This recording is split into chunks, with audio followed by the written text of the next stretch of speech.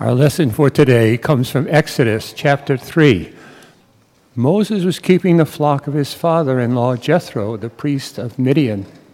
He led his flock beyond the wilderness and came to Horeb, the mountain of God. There the angel of the Lord appeared to him in a flame of fire out of a bush. He looked, and the bush was blazing, yet it was not consumed. Then Moses said, "I must turn aside and look at this great sight, and see why the bush is not burned up." When the Lord saw that he had turned aside to see, God called to him out of the bush, "Moses, Moses." And he said, "Here I am." Then he said, "Come no closer.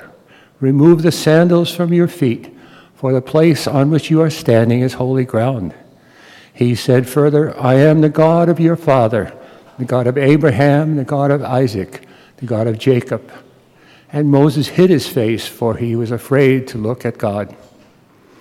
Then the Lord said, "I have observed the misery of my people who are in Egypt.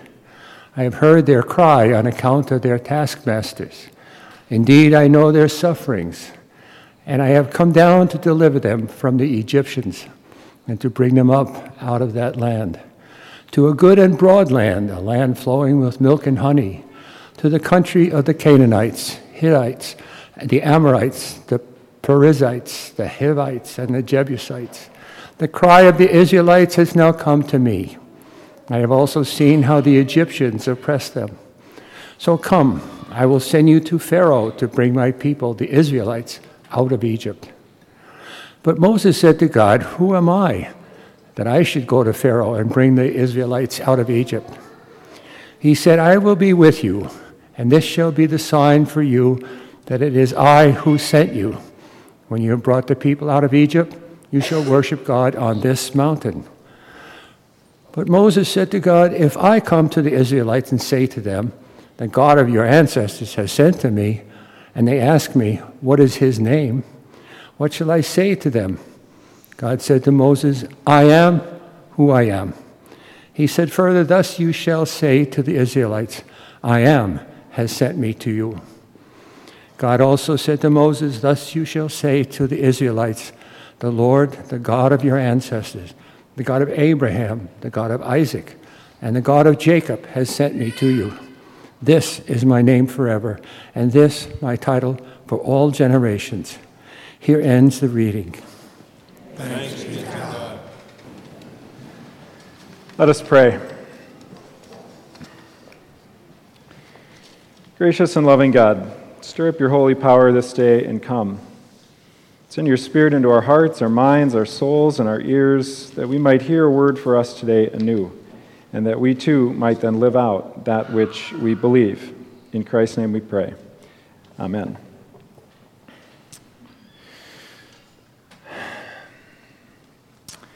Maybe one of my greatest regrets as a preacher is that the sermon time is so one-sided.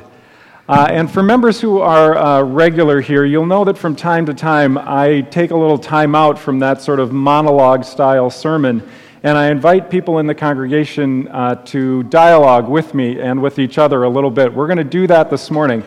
I know that often makes people a little uncomfortable because what we're used to is getting sort of this one-sided thing, and then I'm often afraid that you get it for the moment, and then I know this happens because I run into you on Thursday and I get "Oh, your sermon was great. What was that about again?" So I like to try and alleviate that a little bit by providing some dialogue. I also want to say, to start off by saying some things like this. We probably don't need another study or another newspaper article to remind us how divided we are as a country these days. Yet there was one that caught my attention that happened to be in the New York Times earlier this week. The title was "Divided We Stand, Three Psychological Regions of the United States and Their Political, Economic, Social, and Health Concerns." It's a huge title. But the essence of the article was this, that Minnesota, where we live, tends to be in this cluster called Cluster Number 1 that sort of sweeps from Minnesota kind of all the way through the south. And then, of course, the two coasts are a different cluster altogether. But what sort of identifies us is that As Minnesotans, we hold traditional values. We really like the status quo. We don't like things to change a whole lot. And our openness, as a general rule, is quite low. And that means both dialogue and other people. I think we all are pretty aware of this. We've probably heard this from time to time. People in Minnesota are incredibly friendly, but they never invite you over for dinner. This really, I think, sort of sums up who we are. In other words, we kind of like it the way it is, and we're happy and nice to see you, and then everybody goes back to their house. So I don't think I have to tell you that it's the sense of bifurcation or dividedness or polarization in our country is significant. And here's one of my questions as a preacher. How in the world is this ever going to get better? I have a particular bias that I think us as a family of faith is one place where it should and needs to get better. And one of the only ways that we're going to do this is to actually have a conversation with each other and probably disagree.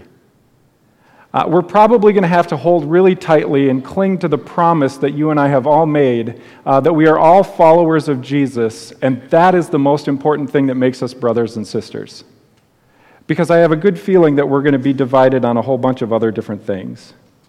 And one of the other things that I think about us as a family of faith is that we are called to speak the truth to one another in kind, loving, humble, confessional ways. I think far too often what happens in regular everyday dialogue is that our conversations with those who we disagree with are often meant to be conversional. I know what's right.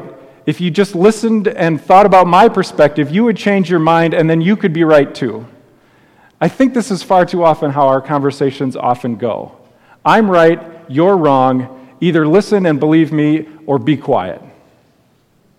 That's not what we're talking about. I'm talking about offering your perspective in a confessional way, knowing that you too are finite and limited, and offering that perspective in what I would say is a confessional kind of way. The last little precursor to our conversation this morning I want to say is that I think it's really important that we as a family of faith, in our most important weekly gathering, talk about things that are real.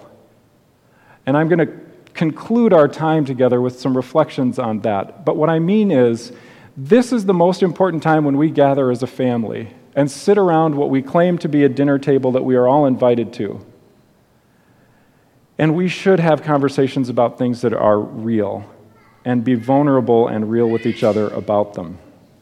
Here's the thing I also know. Often when I ask you to have conversations with each other, you're more inclined to talk about the weather or your grocery list than you are the topic of conversation that I'm asking you to talk about. I know, I've heard you. I'm telling you this, and I'm going to implore you as a preacher, if a preacher has any opportunity to implore you. The situation in our world is far too dire to talk about the weather. The time for talking about the weather is over. I am imploring you as people of faith to make a difference in the world starting right here and right now by daring to have an honest and vulnerable conversation with each other. If you are with me in any sense of the word, that the world needs to change and be different, so must we. And it must start with our vulnerable and real conversations. I am imploring you not to talk about the weather this morning. Okay? All right. So, let's talk about this. That's all preamble. One of the difficulties in being a preacher is that when I read these biblical stories, I often hear echoes in our world that then I'm like, is that what that's like? In other words, when I read the stories and enter into the characters and find myself immersed in the biblical story, I often hear things that come out of the news and out of the newspaper, and I'm like, is that like that, or is that not like that? And what I'm often trying to figure out is, where is God actually working in the world these days? What is God up to? What's happening? So I hear these echoes in the stories, and I want to give you one, and then I'm going to give you the opportunity to think about this. So my first question is sort of this: what are the qualifications to be called by God to do work in the world? And why do I want to ask this question? Because here's the thing. In the story that we read today, Moses is really a weird character for God to choose.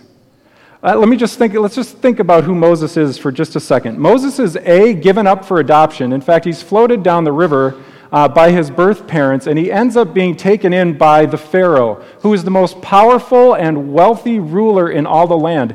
And Moses comes from a group of people, the Hebrews, who are slaves. And they are enslaved by Pharaoh. The irony of getting adopted by the Pharaoh as a slave child is unbelievable. He's Hebrew by birth, which means he's a poor slave, but he is Egyptian and wealthy by adoption, which is strange. He's multi-ethnic in that after he flees out of Egypt, he ends up marrying a Midianite, which in sort of Hebrew culture, it's like they're cousins. So he marries into his cousin's family. He has a significant sense of justice and righteousness because one of the stories that happens, the reason he flees and is on the run is because he kills an Egyptian who is harassing another Hebrew slave. And he doesn't have the words to articulate them to stop, so he beats the Egyptian to death. He looks around to make sure nobody saw, but it turns out when he goes back to his own people, the Hebrew people, they don't trust him. They are afraid of him. And he thinks that they're going to tell on him, so he flees. He runs. He's a fugitive from both Egypt and his own people. He's an outsider in every sense of the word. He's been rejected by his birth family. He's been rejected now by his adopted family. He's on the run. He's living with his cousins. He's partially homeless. He is an outsider par excellence. He's a terrible public speaker. We know from the story when God calls him back that he's a mumbler. Now, what does that mean? I don't know. The story doesn't say exactly, but he has to recruit his brother to come and help him. So here's my question. Moses is a murderer who's on the run, homeless, rejected by his adopted family. His actual family had to go move in with some other people. What in the world do you take out of that story are the qualifications to be called by God to then lead the people out of Egypt? Is that not weird? It strikes me as kind of strange. This is not the person that I think when I think, oh, I know who God's going to call. These aren't the qualifications. So here's what I want you to do. Turn to the person sitting next to you. A, does this strike you as strange? And B, what do you think would be the qualifications that God might call somebody to do some work? So just, you have a minute. And the people sitting next to you, think about what I just told you and have a brief conversation about that. 1 minute. Ready? Don't talk about the weather. Okay. I'm going to call you back. I know that's not enough time. You can't finish that conversation. You're going to have to do it afterwards. That's part of the point, is to send you out of here with at least a couple of things to talk about. Here's just my own personal reflections. What are the qualifications to be called by God? Forgiven, a recognition of one's vulnerability, humility. In Moses' case, I am certain that this guy is highly aware of his own fragility and humanity. And I wonder if in some ways this isn't redemptive for Moses, to be called by God to lead God's people out of Egypt. He also is strangely, I think, uniquely qualified. On the one hand, he knows what it's like to be wealthy and live in the palace. He knows Pharaoh. He can probably talk his language. And on the other hand, he knows what it's like to be outcast and to be a slave and has this incredible sense of righteousness and justice. And he knows what it's like to be on the run. That's good for people that are about to be freed from slavery and be literally on the run for a whole bunch of time. Okay, now what I'm going to do is I'm going to drive us into the ditch. This is my code word for saying what I'm about to do is tell you something that I think or have a perception of might be somewhat controversial, but I can't help but hear these things in the world when I read these stories. If you come to a Wednesday morning Bible study, this is the point where everybody sort of all of a sudden opens their eyes and goes, all right, where are we going? And what I mean is, to introduce a little chaos into the system and to think a little differently and to look for God in the world and to find out whether or not I'm on track or we're on track or what does it look like when God is out in the world. So I'm going to drive us into the ditch a little bit.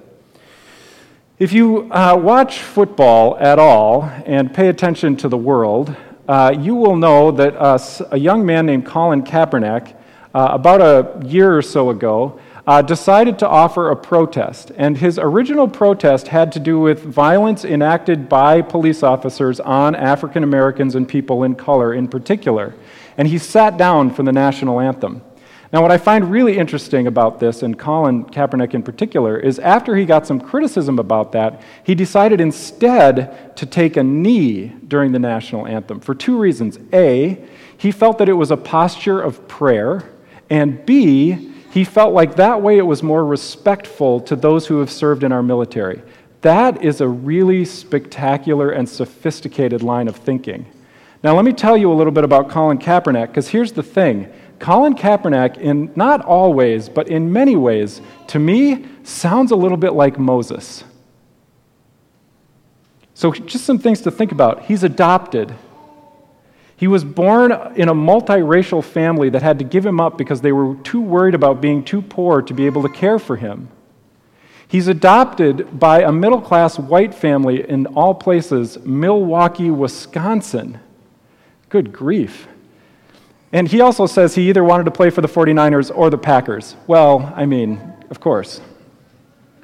He's multiracial by birth and then adopted by white parents in Milwaukee. He grew up kind of Methodist, kind of Lutheran, kind of Baptist. He's tri-denominational, kind of Baptist, kind of Lutheran, kind of Methodist. I wonder if he knows exactly what it's like to be an outsider, because he's always kind of been homeless in a way. Given up for adoption, adopted in Milwaukee, bounced around through denominations. Here's the thing that I didn't know. He was a 4.0 student in high school. And he had a great arm, but the coaches were afraid that he was too skinny to run, so they didn't let him. He weighed 170 pounds. He was like 6'4". He's incredibly faithful. The tattoos that he has are almost entirely religious symbols of the Christian faith. Psalms and proverbs and crosses that have appeared all over his body. He takes a seat in protest over the death of African Americans killed by police, and then he takes a knee as a sign of respect.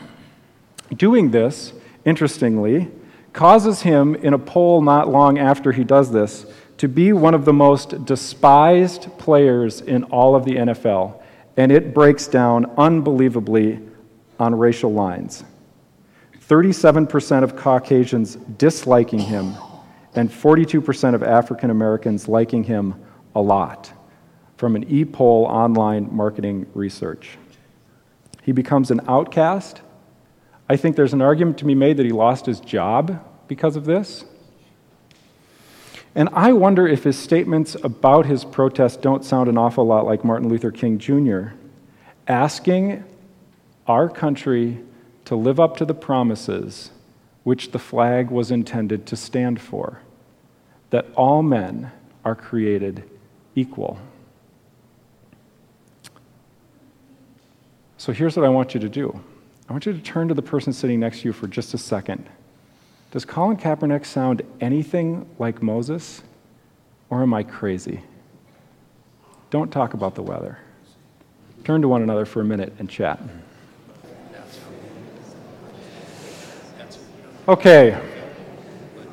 You'll have plenty of time to talk about this in the car and later this afternoon, because I know the Vikings are playing, but whatever. The Packers already won, so it's all good.